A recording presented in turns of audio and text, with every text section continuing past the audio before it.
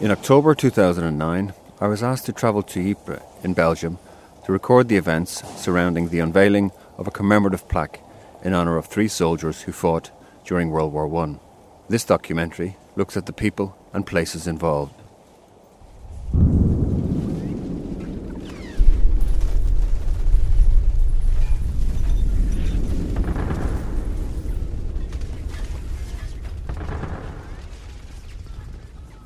I walked from Ypres to Passion Day in the first grey days of spring,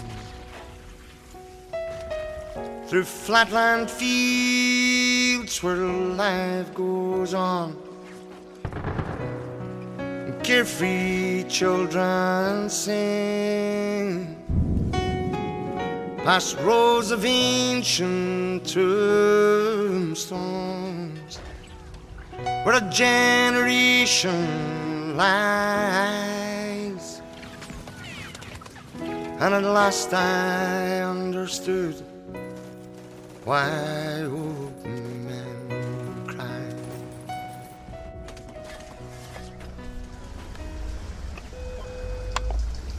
Hello? Hello, Mike. Hi, Michael, I'll come down. Thank you.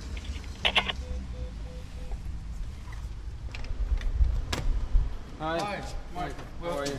Good to meet you. How are you? You got here okay? You did, yeah. It's Brussels on a cold October morning. I arrive at Mike Walker's flat, a Dubliner living and working in Belgium. It's the beginning of a weekend commemoration for 3 men who fought in World War I. One of the men is Mike Walker's grandfather. Mike's brother Tim has already arrived. They're chatting about an old photograph. So there was even as a kid, I remember there was something bizarre about the picture of a pile of rubble, and then on the back a farm. That's not a farm; it's a pile of rubble. And I guess particularly us two, we must have prodded and poked our grandmother in terms of, what did our grandfather do? What is this whole war thing? And I think we did it in a way that perhaps our cousins hadn't done before, and certainly in a way which either our father and our uncles either didn't do or were told to not a word. Because I found myself in a funny situation last summer in between my father and my uncle, talking about this and talking about the whole Ypres thing, and they started talking about their father and about their childhood, which I had never heard before. And I think my mother and my aunt were also there, and they also sort of like, we haven't heard this very often. And again, because probably we asked, we have pretty much everything. His uniform, we got all these pictures, all the books. And one book crucial to this weekend is Mike's grandfather's published history of his battalion. In theory, every battalion or whatever organised group of soldiers has their diary. His battalion is a bit more historic in that they were wiped out in August 1917. How he managed to come through, well, I guess some did, but it was tiny numbers. Everything is reflected in the books, and the resistance of people to speak about it, because they had no way of contextualising the sheer horror of war at the time. And they were fighting, did believe they were fighting for king and country. Yeah. Many of the locations for this weekend's gathering are based on passages from Captain Walker's book, A History of the 154 Siege Battery. These few days were a great strain on the personnel of the battery. We worked from morning till night, and were often unable to get any sleep at all owing to gas. Besides, our strength had become very low owing to casualties, both through shellfire and sickness. During this battle we were fortunate in not having much OP work to do. Great praise is due to Bombardier Widdop and his telephonists for the way in which they kept up the lines in the battery during this battle. People like my grandfather in some parts of Ireland were being killed. How did they square in the early 20s in terms of the War of Independence and the Civil War? So the horror, particularly living in Dublin. And it was after the war then he went to college and became a barrister. But he was 20. He was 20 and he was in command. He was second in command, and then his older brother Cooper had, I guess actually, would have gone in before him. So he sort of led the way. We don't do too many things together as a family. Certainly not. I mean, a broader family, as in cousins and uncles. So it's a big deal. Sorry, just jump. Hello. So, brother. Good. You're driving. You're there. You're in Ypres already. Mike's phone in his HQ had been ringing all morning with calls from relatives and family members arriving from all points. We're getting a train at 4 o'clock. I haven't looked at the time, but we'll basically be there around 7. Thanks, bye. Good. That's our other brother. They've arrived in Ypres. Peter, affectionately known as Chumper. I've been to Ypres so many times now that when I go there, it feels like one of my places. It's somewhere where I belong, so to speak, because of him and because of what happens. Your relationship with your father and then with his father, I mean, how much does that come into play in this whole weekend? Oh man, it's important for all of us.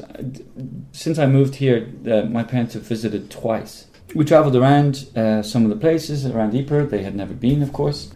But then afterwards, the day or 2 days later, with maybe even here eating, he commented that was a big deal. To be standing somewhere where the chances are almost exactly his father had stood in the midst of this war, about which he had never spoken, and that was apparently, by his own reckoning, a big deal. So I think for this weekend, and this, I guess, for you in terms of what you'll be doing, it might be difficult to get from them whether they'll vocalise it. I have a sense that it's... proud of him? Proud that he fought? No, I don't think proud in that sense. It's hard to know why. Why were they fighting? What were they fighting for? What does it mean that all these young men fought? How does it fit? And that's also true of my relationship with my grandfather. Here the guns and personnel arrived by train about May 21st. This was the first occasion on which the battery had been in Belgium, and we looked forward with a certain amount of excitement to experiencing the horrors of the famous Ypres salient. I'm not sure what it necessarily means or why I'm doing it, other than he was here and he did what he did, and I think, from my point of view, I like to remember that, and it'll be interesting to meet the families of the other 2 guys who fought with my grandfather.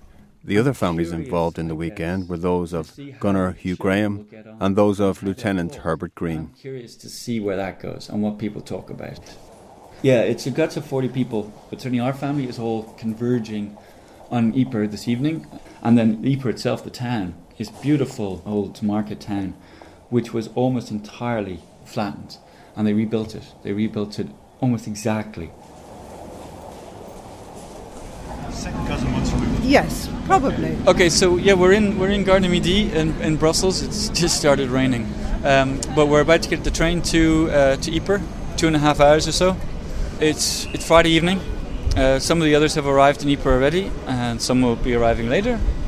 But we'll arrive just, I guess, in time to have dinner together. Valerie and Peter have just arrived on the Eurostar from London, and Valerie is my grandfather's niece, is the daughter of my great uncle, who also fought with the infantry in and around the same area as my grandfather. The 2 of them, the brothers together. Although none of us really know, and it's highly unlikely that they even knew at the time that they were fighting so close to each other. Valerie, what do you think about the idea of this whole weekend, and how do you feel about it? I'm very excited about it because I've always wanted to come and see where my dad fought. He was one of the lucky ones to come home. There were only about a dozen of the Inniskillen Fusiliers who returned. He was one of them.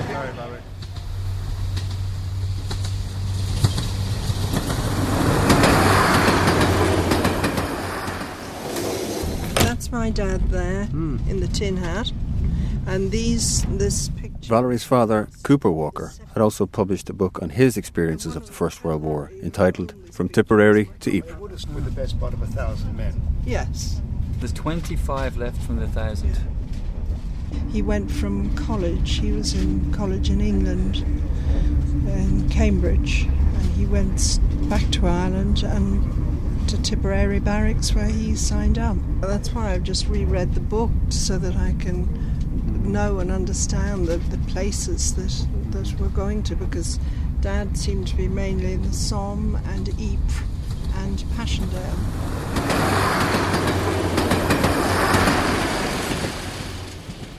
We're now about 5 minutes or whatever, 10 minutes from Ypres.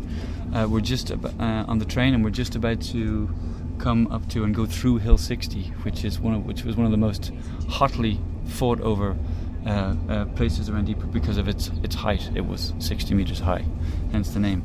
We'll be visiting that tomorrow afternoon. And here's the first cemetery we're just passing, right beside the railway, with maybe 200 graves in it.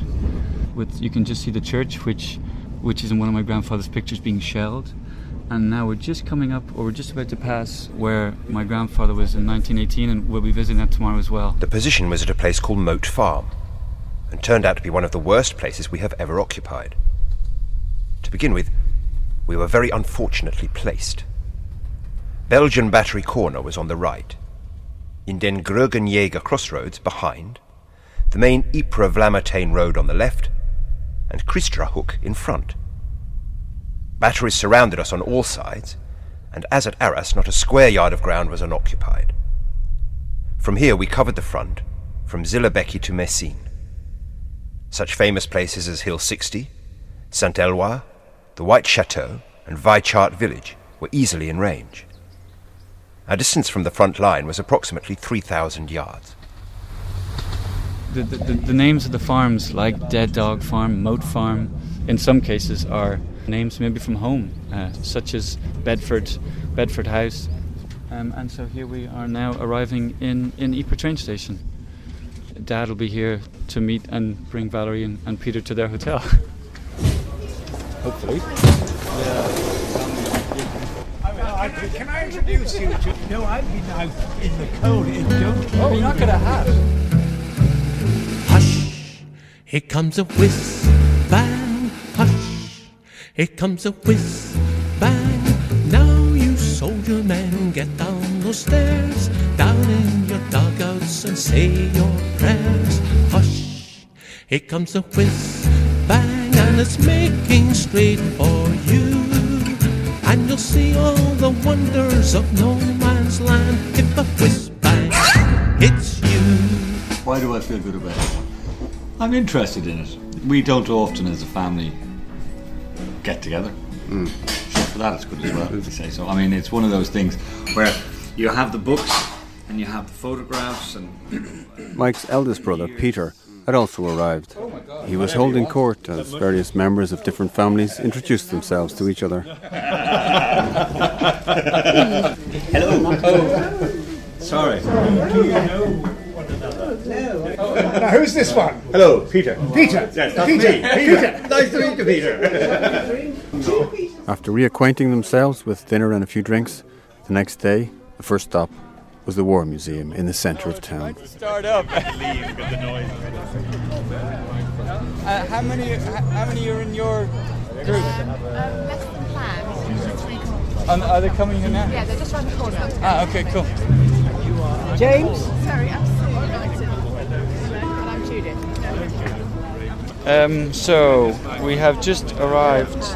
Some relatives of Lieutenant Green. I think there's maybe 8 in total. We're just about to go into the museum.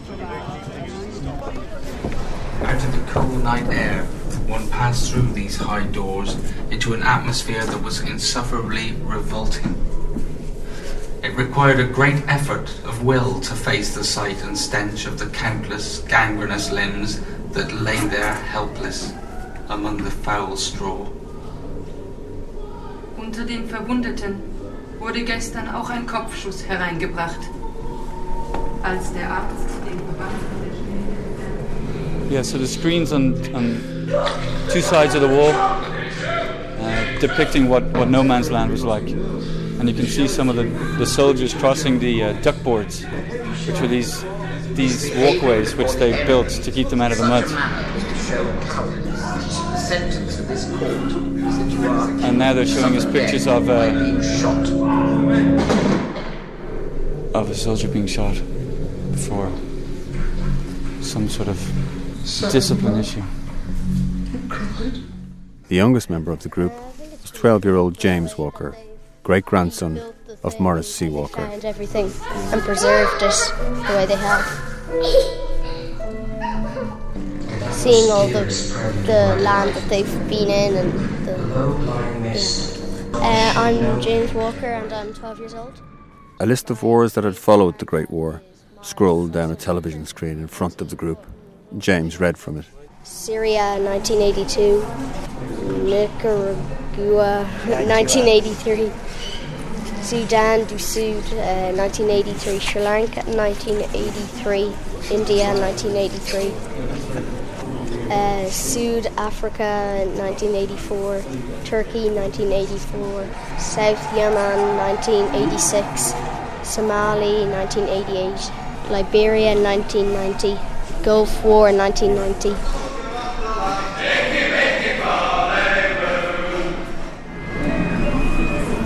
It brings to life much of what you read in the books and much of what you see. And I dread hearing one of those cannons going off again, which I guess my grandfather was responsible for a unit of.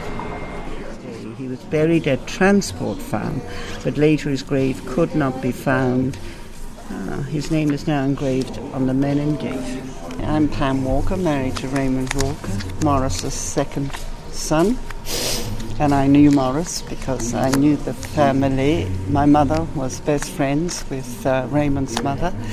So Maurice was the most delightful man he died when I was 12. He was always full of fun. I could nearly cry. I cry quite easily, but I think it's a wonderful museum. Because usually after half an hour of a museum, I'm longing to get out. But I think this is done so well, don't you?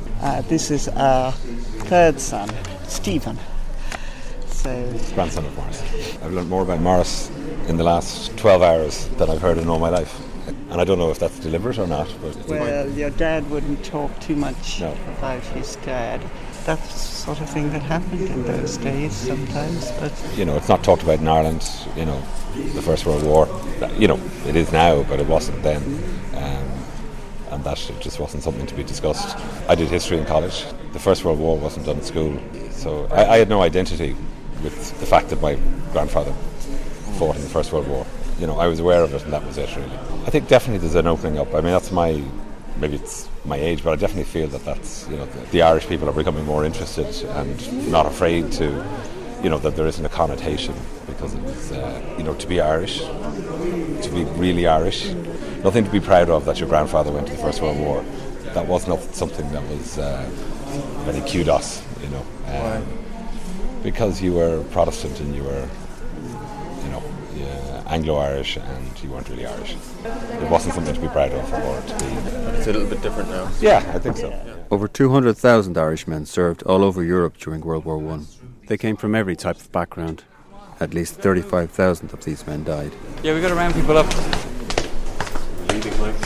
Yeah, we're leaving the museum now. And we're going to just organise all the cars and we're going to drive now to Moat Farm. So I think the atmosphere leaving the museum is a little bit somber. Oh, you've obviously, Dad, you met Mark. Yes, we've been chatting. Okay, good. Yes. Okay, so we're here with Mark, who's actually now the owner of Manor Farm. And so he will soon be the owner of the... Mark Cohen was one of the main organisers for this event, for these three families over the weekend. Good day, good weekend. There's a lot of work. I think we are already about a year busy with this. And now for me also, it are a lot of people I have never seen. But also for the families themselves, they are three separate families. They also did not see each other before, so something new also for them. The next stop was Moat Farm, where Mike would read from his grandfather's book. He positioned himself on the edge of a windy cornfield and started with an extract from his grandfather's book. So I think that the sort of idea for the day is that at the different places we go, that I'll read a bit from the book related to the area. And of course this is the first farm, the first place in Belgium. So they came south from France and came here and arrived here on the 21st of May 1917. So, from the book. Here the guns and personnel arrived by train about May 21st. This was the first occasion on which the battery had been in Belgium, and we looked forward with a certain amount of excitement to experiencing the horrors of the famous Ypres salient. Oh, we have a question. Yeah, oh yes. Young gentleman. This young gentleman, if I can be heard. Where were the Germans? Well, there? The front was 3,000 yards. Okay. So I think the Germans were in Ypres once in 1915. Right. Very briefly. Right. Not when Father was in Motar, no. At that stage the Germans were... What direction is that? That's east. So the front went... That's east, right. The front went down around Ypres and then it cut in though. Infantry in front of them. Yes. Yes. Yeah, they were... To live with any luck inside a trench, your nose must be accustomed to the stench of the rotten bush that lie on the parapet and die, 'cause they make a smell that hell itself can't quench. As a matter of fact, in this position, the gunner's greatest enemy was not the Huns, but mosquitoes. We were positively invaded with them. He is the great grandson of, well, my grandfather. And his second name is Morris, my grandfather's name. I think his afternoon is picked up now that he's found some bunkers and reinforced concrete observation posts to crawl in and out of. You know, we all grow up with you know, thoughts of war, and the idea of crawling in and out of a real bunker is I guess for most suburban Dublin kids and Irish kids not something which you get the opportunity to do. See the bottom one here. So we're looking at these two lumps of concrete. This is the German one, and that was facing that way. And then when the British came and they captured Hill 60, they put this bunker on top facing the other way. Now if you come up here, you can see down into it. There's the door, and that's what they looked at. See how thick it is? That's like 1.5 meters thick concrete. Can you squeeze in? Probably. Yeah. Yeah. It's dark and wet and quite cold. There's lots of metal bars above. Young James Walker was fast becoming the mascot for the weekend, and as he scrambled around in a bunker his great-grandfather may well have sat in, he became the focus of attention, along with much thought of the past. We're reading all about the Australians tunnelling. Both sides attempted to locate opposing tunnels. They set up listening posts in the shallows about 3 metres below the surface, a nerve-wracking job as shelling could collapse the post and bury men alive. When enemy tunnels were detected, often in the deeps, about 8 metres down, tunnellers would dig towards them and set off explosive charges. We're so attentive, aren't we? Thank you. Nothing like as muddy as it must have been in 1917. Reinforcements. So what's your name? Harry. And what age are you? And you live in London? Harry and James, the grandsons of Lieutenant Herbert Green and Captain Morris Walker, played together in the bunker their grandfathers would have used in the First World War. Anyway, it's very interesting. Nice fitting end to the day, you know.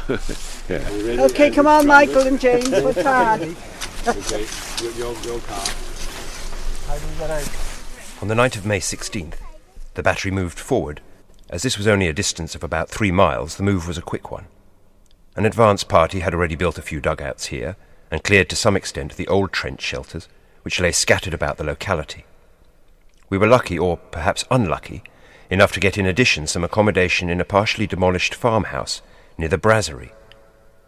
The weather was now glorious, and we lost no time in mounting the guns and unloading ammunition, gun stores, etc. Camouflage was splendid, as the guns were beneath a row of tall, leafy oak trees. This, we thought, was the ideal position, well away from the main road, no important dumps at hand, and a long distance from group headquarters.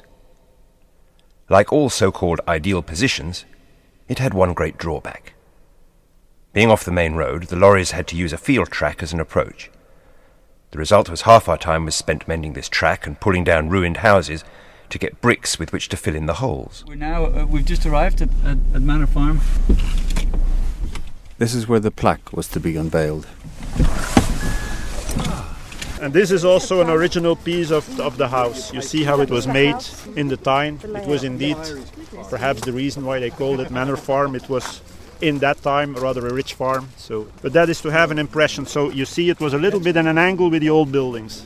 But they never built a farm again on the same base as it. Mark, the owner of the farm, had built a small museum at the back of his house. A pipe. A pipe, a clay pipe. And you see the bullet here? Yeah. It says on the bottom 16, so it's from 1916. And it looks like it's just been made today or yesterday. Hold it. So that's a German one. I'm not sure. It is, yes. Jeffrey, son-in-law to Herbert Green, had seen service in Korea and certainly seemed to know what he was talking about. Well, I recognise that for a starter. And they're both live as well. Yep. Yeah. Do you know when Mark is going to do the unveiling, Mike? No. Where is he? So, first, thank you all for joining this ceremony, and first a little explanation of how we all came to invite you for the honor and remembrance of your fathers, your grandfather, or family. In the early summer of 2008, Mike Walker came to Manor Farm with some friends and a diary book of his grandfather, Captain Maurice Walker, and also with the photo book you saw of the places where the 154 CS battery had been positioned with their heavy 9.2-inch guns. In the book, we can also read 2nd Lieutenant Green of 154 CS battery participated at this raid. As we can not all help physically to reveal the plate, we propose to let the honor to the ladies. Mary, daughter of Hugh Graham, and Heather, daughter of Herbert Green. I invite them together with our daughters to come nearer to reveal the plate. Go. Wow. Oh, that is very nice. Yeah. It's beautifully done. That is lovely. I think it's very interesting and very moving too. Go on, I'm keep going to going. read. Yes, Sorry, go on, keep you can't be. Because the 9th of April, the German artillery developed into a hurricane bombardment, and the German counteroffensive. As Mark played some suitable music in the background, Raymond Walker, son of Maurice Walker, stood forward and read from the unveiled plaque. Chess. About midnight, after telephoning, the telephone buzzed, and the brigade commander officer. A few nights later, we had an unpleasant occurrence in the battery. A 15-centimetre HV gun was shelling the brasserie farm behind the guns and dropped a shot on the farm occupied by the quartermaster's store. Saving your guns. The building quickly took fire, and within a few minutes the quartermaster's stores were ablaze. You perfectly understand. Captain Walker, the sergeant major, and a party of cooks armed with dixies full of water worked hard to put the fire out, but to no avail. Goodbye and good luck.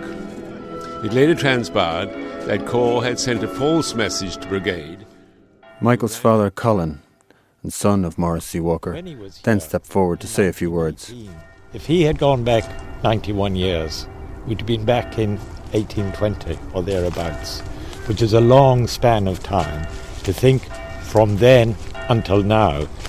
But I think it has been worthwhile for the family to maybe to add a little bit to its history, and for the people concerned, because I feel it does us all good sometimes to live a little bit of the past and to appreciate what people may have gone through in the past. I think it fitting, in conclusion, I know everyone's getting cold, but I wonder, as I stood here, whether when our fathers were here, whether they heard those bells at 6 o'clock in the evening or not. Somehow I think it unlikely. And I think, following the previous speaker, it is an indication in part of peace that we can stand here and listen to bells, and it is appropriate.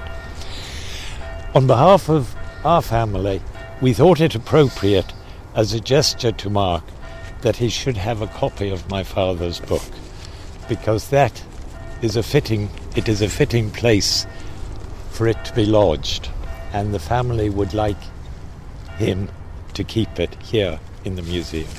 So with our thanks, I'll give it to Mark. Okay. Thank you. Thank you. Thank you very much, Mark.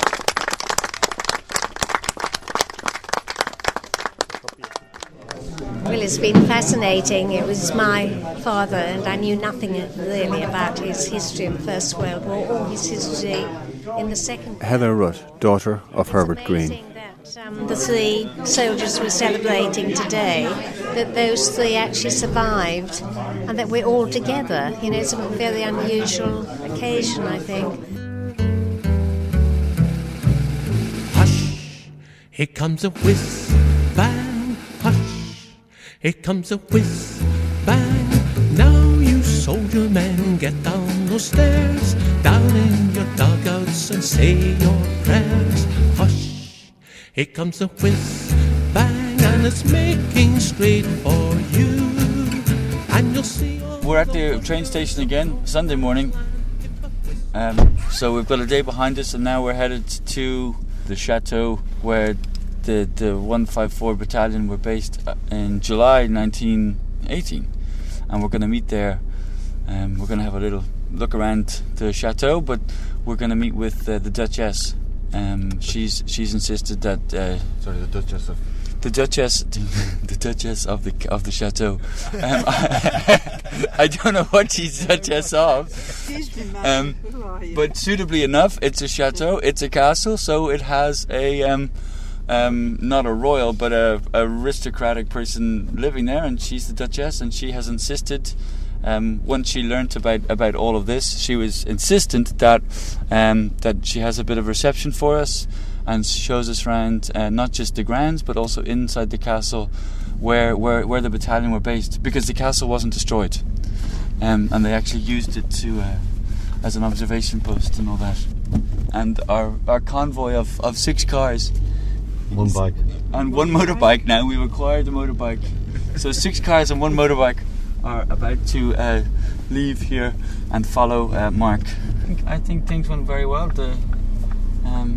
We did quite a lot, and obviously it took longer than we planned, but I think we got a lot in, and I have no idea. Well, I have a sense that people enjoyed it. It was a very different experience for each person, a very personal experience for each person.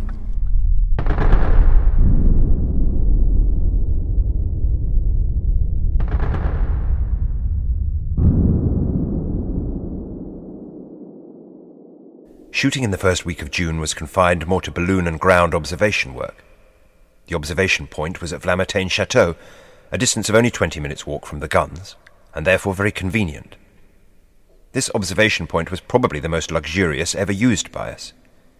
It was scarcely ever shelled. On one occasion, while an officer was observing a shoot from the tower, a Belgian military band was performing in the courtyard below. This was an extraordinary, if not unique, occurrence. We've just arrived at the chateau, and we're just driving up the drive. Oh, have we arrived too early? Yeah, we might have. Yeah, I think Mark wanted to... If you have any questions about whatever, please ask me, my mother, who will be inside, my 2 elder children, Charles and Mathilde, who is not there yet, just started English, so they might speak a few words. The better versed in Flemish or French. We'll walk inside. For those who want, we'll go all the way up in the towers. It will take a little time because the ladders are quite steep and narrow, and you can't go more than one by one up there, so it will take a bit of time, and Roger will help me for that. Well, my name's Anthony Rutt, and I'm one of the grandchildren of Herbert Green. So I've actually lived in the States, so I've come over for this. It's been a packed schedule, very interesting. And actually, as I said to Mike last night, my grandfather, who died a few months after I was born, obviously I'd never really knew him. This has given me a point of connection with my grandfather, which I never had. So it's really been a wonderful experience, really a piece of personal history. And this morning we actually went to a bunker by Manor Farm that Mark's pretty convinced that my grandfather and the other officers would have been in. So it's been a really interesting, fascinating trip. Yeah.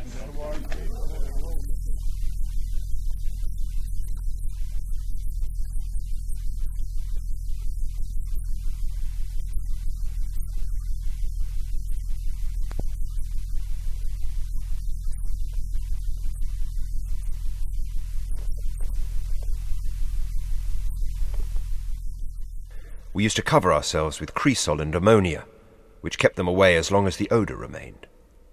The thick trees and shrubs were responsible for the extraordinary numbers of these unpleasant insects. Oh, it's a lovely war.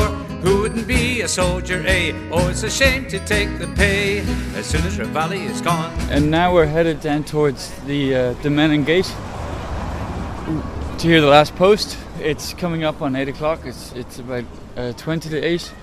Every night in Ypres at 8 o'clock they play the last post. I believe they've been playing it every night bar during the Second World War, since the end of the First World War. We're all here, all the different families are here, and I think we've organised with the fire brigades that at the end of the last post, the 3 youngest children from 3 of the families will lay a wreath in commemoration of the 3 gunners and their families from today. Certainly for us, for our family, today's really, it's 4 generations. It's my grandfather, my father and my uncle, myself and my brothers, and of course James. And I haven't been here at a time when there hasn't been English soldiers here in uniform or British soldiers in uniform. The total number of casualties in World War I, both military and civilian, was estimated at 37 million.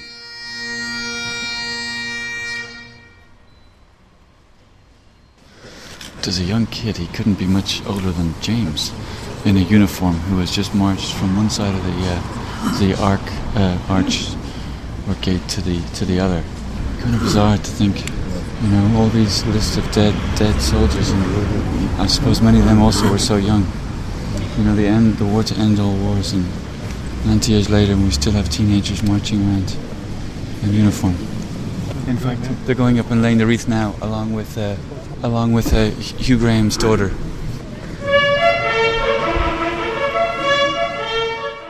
For me, this had been a very interesting journey to Ypres, made all the more real by the warmth and honesty of the families involved. Mike Walker had suggested it might be difficult to get comment from some of the family members. I would surmise that some things just speak for themselves.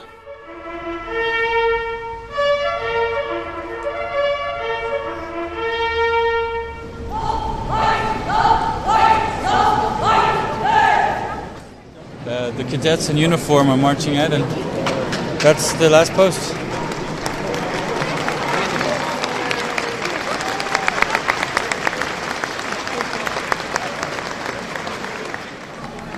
I was up on a ledge, so I could see everything. I couldn't get everything on the camera. It ran out of charge after about 5 minutes.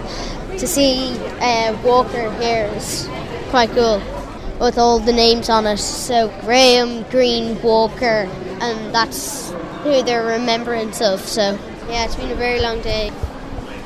Anyway, it's very interesting. Nice fitting end to the day, yeah.